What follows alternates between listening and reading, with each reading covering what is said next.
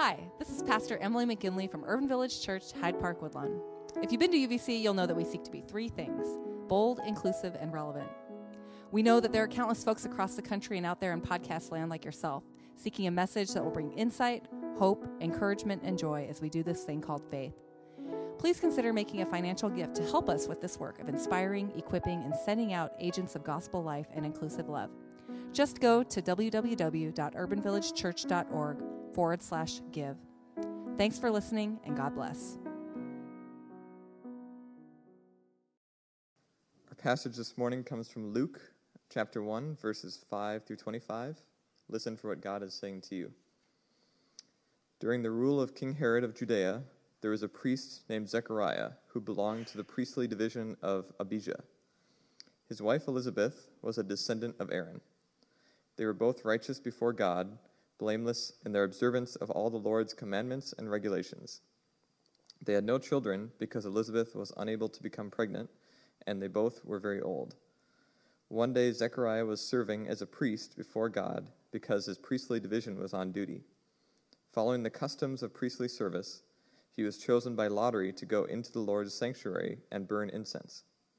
All the people who gathered to worship were praying outside during this hour of incense offering. An angel from the Lord appeared to them, standing to the right of the altar of incense. When Zechariah saw the angel, he was startled and overcome with fear. The angel said, "Don't be afraid, Zechariah. Your prayers have been answered. Your wife Elizabeth will give birth to your son, and you must name him John.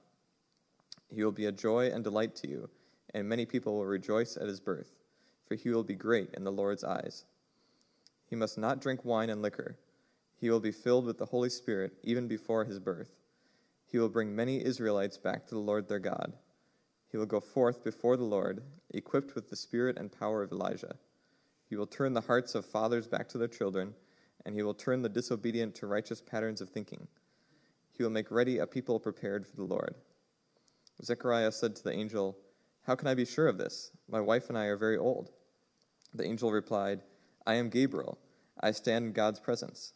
I was sent to speak to you and to bring the good news to you.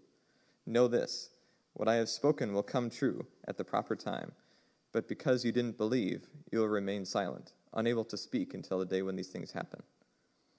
Meanwhile, the people were waiting for Zechariah, and they wondered why he was in the sanctuary for such a long time. When he came out, he was unable to speak to them. They realized he had seen a vision in the temple, for he gestured to them and couldn't speak. When he completed the days of his priestly service, he returned home. Afterward, his wife Elizabeth became pregnant. She kept to herself for 5 months, saying, "This is the Lord's doing. He has shown his favor to me by removing my disgrace among other people." May God add a blessing to the hearing and living out of this scripture.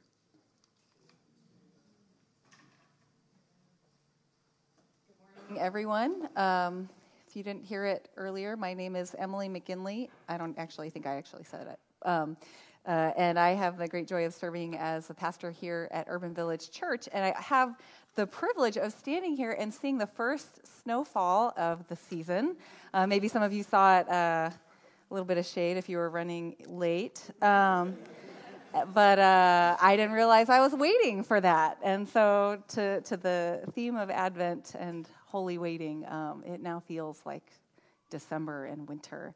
Please join me in a word of prayer. God, we give you thanks for the gift that it is to come together on warm days and cold days and in between days, but huddle together as a community of warmth around the light of your Spirit. Set our hearts on fire, set our imaginations on fire, that we might see what you see and have the kind of courage that you created us to have to live it out, whatever that vision may call us toward. We pray this in the name of your Son, Jesus. Amen. So several years ago, my brother and I were walking down the street and on a sidewalk, and we're having this really kind of involved conversation. I don't remember exactly what we were talking about, but we were both kind of deeply into it, and I had just finished making my point, and he was about 2 to 3 words into his response before he disappeared. And, well, at least that's what it felt like. What had really happened was that he walked right into a parking meter. And we were so focused on what we were talking about, neither of us had seen it coming.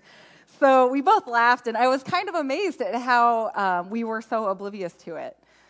You know, sometimes we can kind of just be going about our business, and even with our eyes wide open, right, find ourselves completely blindsided by something that not only was right in front of us, but we walk in a still thing, right? But we walk into it. Well, in a way, I feel like this is sort of where we find poor Zechariah in today's scripture. We've been in this sermon series about saying yes to God's yes to us. You follow? And even though our focus today is about Elizabeth's yes, about 95% of the scripture passage is dedicated to a buildup of what feels like Zechariah's, huh? But you got to give Luke some snaps because he's the gospel writer who not only consistently and prominently features the badassery of women in regards to risky stuff that God asks people to do, the author also sheds serious ink to highlight all the people for whom upon whose backs this gospel is truly built and for. The poor, the widowed, the forgotten, the outcast. And so, a little background. The passage sets us in a particular time and place during the rule of King Herod. And this tells us some things. In just a few words, we can know that this is a time of Roman occupation and rule.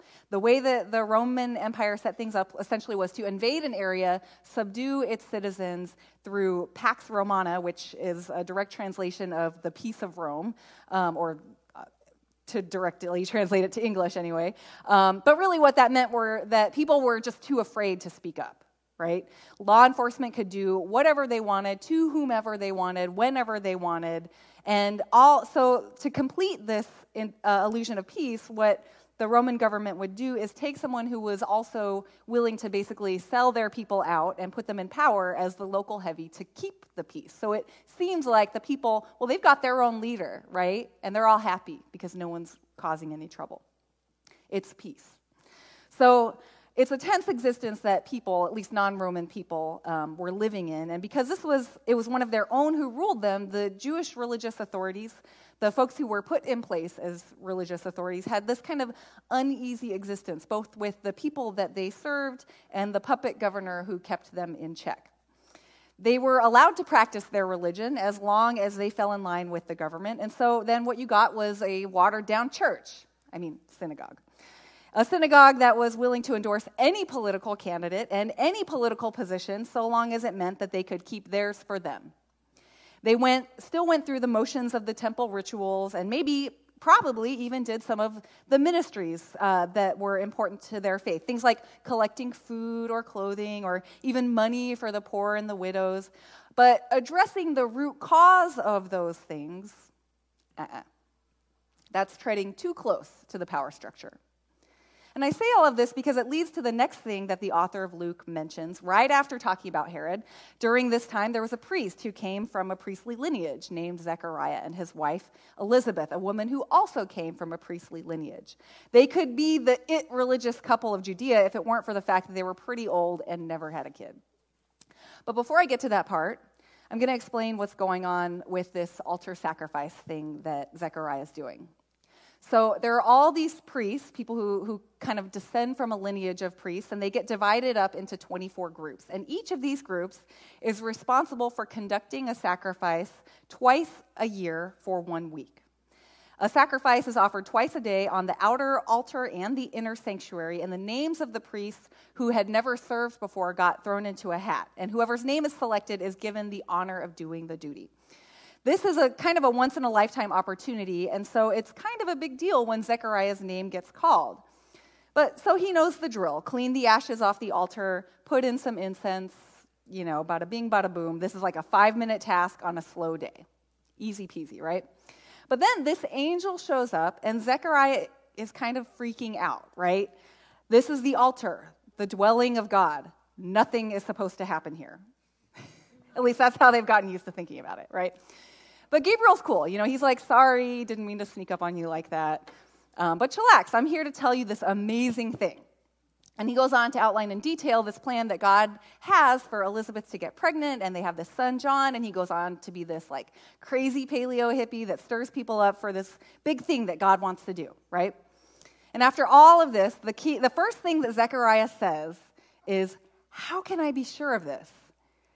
And Gabriel is super annoyed with him because he basically backhands him in an angelic kind of way. No speaking for you.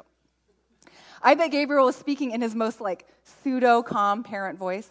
Zechariah, I want you to take some time and think about what you said. Because, so help me God, if you ask me one more question, baby John might never be born. And now you know Zechariah had waited his whole life for this opportunity to perform at the altar. And then when God actually does something, he's surprised. What does that tell you about the state of the church when the pastors are surprised that God is doing something? What's going on here? Well, I recently read a blog post by this guy, Seth Godin, and I talk about him sometimes. He's a marketing guru and always has these really, at least to me, really interesting insights about kind of what comes down to is human nature. Because marketing, good, thoughtful marketing, effective marketing, is about really kind of understanding how people work so that you can sell them a bunch of stuff. Well, about a week or so ago, Seth talked about what he calls flash drives.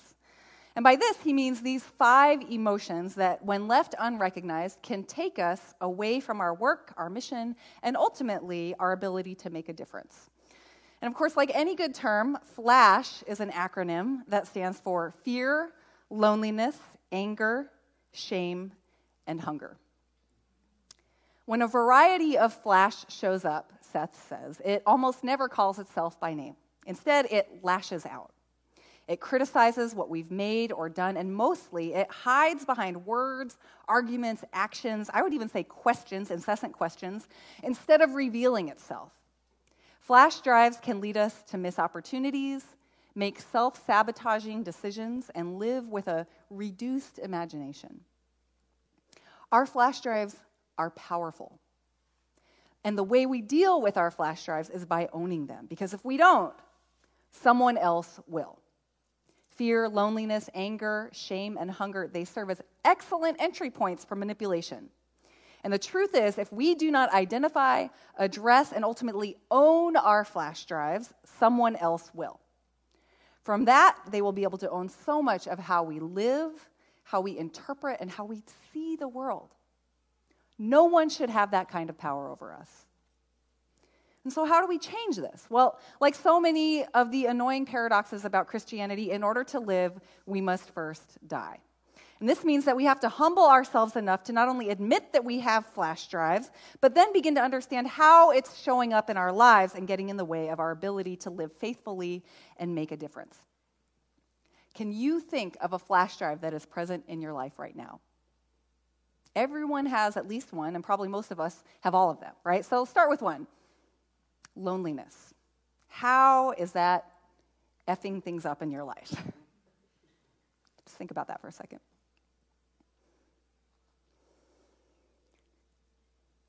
The point isn't necessarily to get rid of it completely.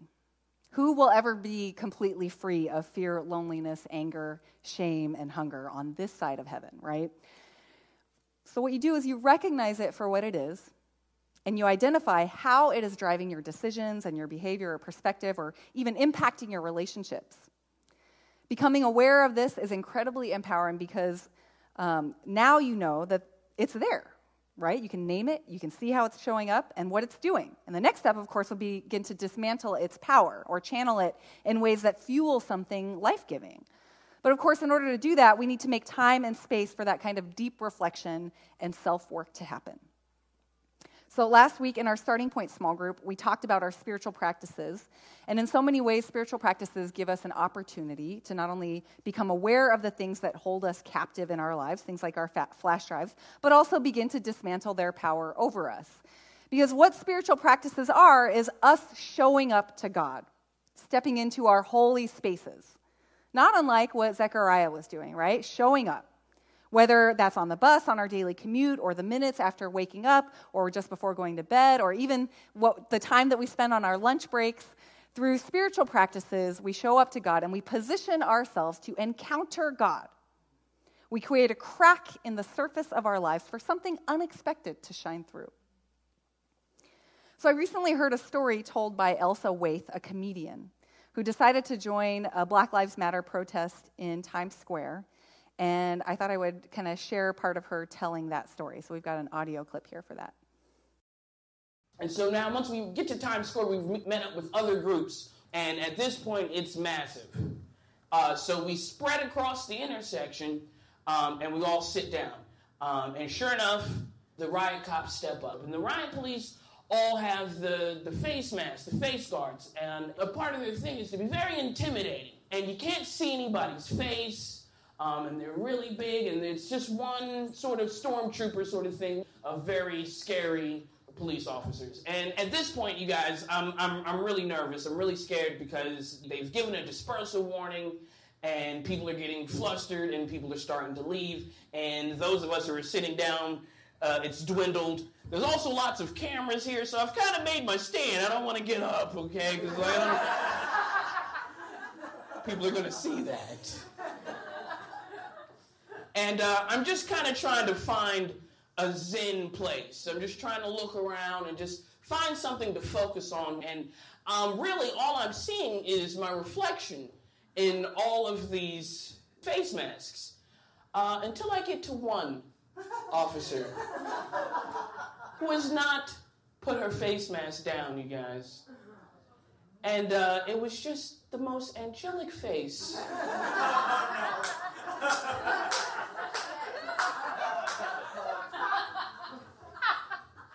It was very delicate inside of this. And like, it almost didn't seem like she even wanted to be there, you know?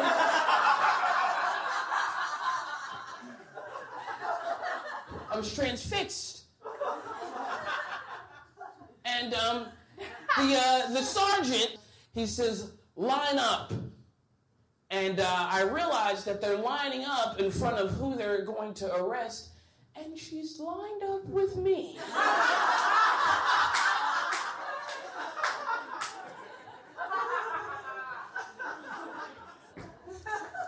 And he gives one more dispersal warning. He says, you have 30 seconds to get out of the street.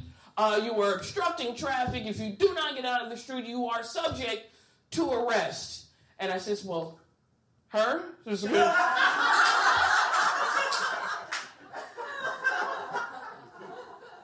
The sergeant gets on the megaphone and he says, okay, that's it. Whoever's here, round them up. And so she leans in and she says, you're gonna have to come with me. And I realize I'm being filmed. There's lots of cameras. Flash bulbs are going off everywhere. And so I wanted to be really thug and gangster about it. You know what I'm saying? You know? I was like, in my mind, I said, yeah, you're going to have to pick me up. But I think what actually came out was like, yeah, okay.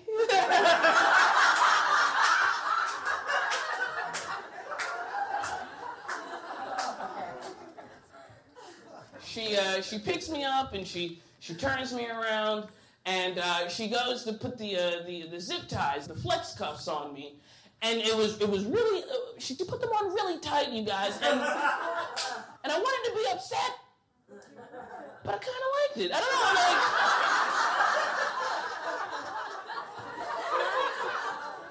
don't know, and like here's the thing, you guys, I was part of the first 10 people to be arrested in New York City in conjunction with these non-indictments. They were calling us the Times Square 10. My picture was like everywhere. Like in the morning when I woke up, it was on CNN, it was on Yahoo News. And so all my friends back home, they seen these pictures and everyone's like, wow, you look really calm amongst all this chaos. And what was going through your mind, you know? And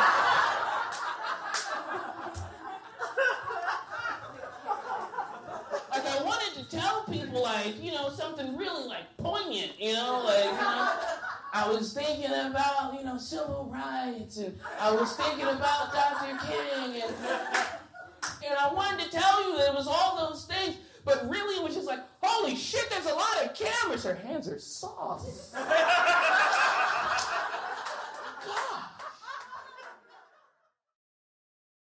So she shows up to this protest, right, because she's ready to live out her values more deeply. She's ready for something to get into something that might matter to her. And what she came face to face with in a pretty intimidating situation was something that was completely unexpected, right? And her receptiveness to this inconvenient crush kind of carried her through an experience that might have scared her away from ever having shown up to a protest again. It's a funny story, but there's a kind of thread of grace running through it all, don't you think? Showing up in spite of fear and intimidation created this crack that allowed something new and unexpected to move through. Now, the author of Luke, you were probably wondering when I was going to get back to that, the author of Luke tells us which drive was at work in Zechariah: fear. And I'm going to be honest, I feel him, right? I'm a pastor, and my faith is by far from perfect, even though faith is my highest score on the gifts inventory in the starting point group. Zechariah had one job: believe. And he flubbed it in a pretty embarrassing way. Because what happened? It wasn't just that Zechariah had asked how it could be possible that Elizabeth could be pregnant. It was that he didn't believe it was possible, right? And maybe that sort of sounds like splitting hairs, so let me put it this way. There's a difference between, that's really interesting, tell me more about it, and, how is that possible? We're too old. You hear it? One is curiosity, and the other one is skepticism. But in spite of Zechariah's heavily mediocre performance as a bearer of the faith, God still does what God plans to do. And of course, when you compare Zechariah with Elizabeth's response, we're reminded again that the most faithful and the most key people are often not the ones who stand at the center of things, or even get to weigh in on decisions that impact them. Some things still never change, right? And so we don't get a conversation between Gabriel and Elizabeth the way that we do between Gabriel and Mary, but that's for next week. What we get is that Zechariah heads home and Elizabeth becomes pregnant. And finally, when the deed is done and the bun is in the oven, finally here, like a hook that is so subtle we didn't realize is carrying the song along, we hear Elizabeth's voice full of wonder. This is the Lord's doing. He has shown his favor to me by removing my disgrace among other people. As far as we can tell, she doesn't have a choice. But she says a gracious, generous, and abundant yes to the mystery and miracle of God's movement in her life. There's a pretty well-known verse written by the late singer-songwriter Leonard Cohen, and it goes like this: "Ring the bells that still can ring. Forget your perfect offering. There is a crack in everything, and that's how the light gets in." Sometimes, simply showing up is the crack that God needs to shine through. And sometimes that crack is just enough to usher in a surprising beauty and light, a mysterious, wondrous darkness that helps us grasp, even for a moment, God's strange but beautiful movement in the world. Love, or at least the distant imitation of it, can show up on the front lines of a protest movement between positional adversaries. Love can act in spite of a second-rate from a person who has at least shown up to do their faith's duty. Love can even move through the faithful acceptance of circumstances beyond our control and decisions that are made beyond our pay grade. Love moves through the cracks and the crevices of our being and our living. And so, this Advent, as we think about what does it mean to let the light shine in, to grasp the mystery of the darkness, maybe it begins with saying to yourself, forget your perfect offering and ring the bells that still can ring. Just make sure that there are enough cracks for the light of love to get in. Let's pray. God, we give you thanks that you do so much with so little, that you take our imperfect offerings and our imperfect bells, and you make beautiful songs out of our lives. So help us to create cracks in our lives that you can shine through. Help us to position ourselves in spite of whatever flash drives might be at work in our hearts and our minds, or unbeknownst to us, to begin to own ourselves, all of us, so that you can do something that is mysterious, that is beautiful, and that is surprising. We pray this in the name of your Son, Jesus. Amen.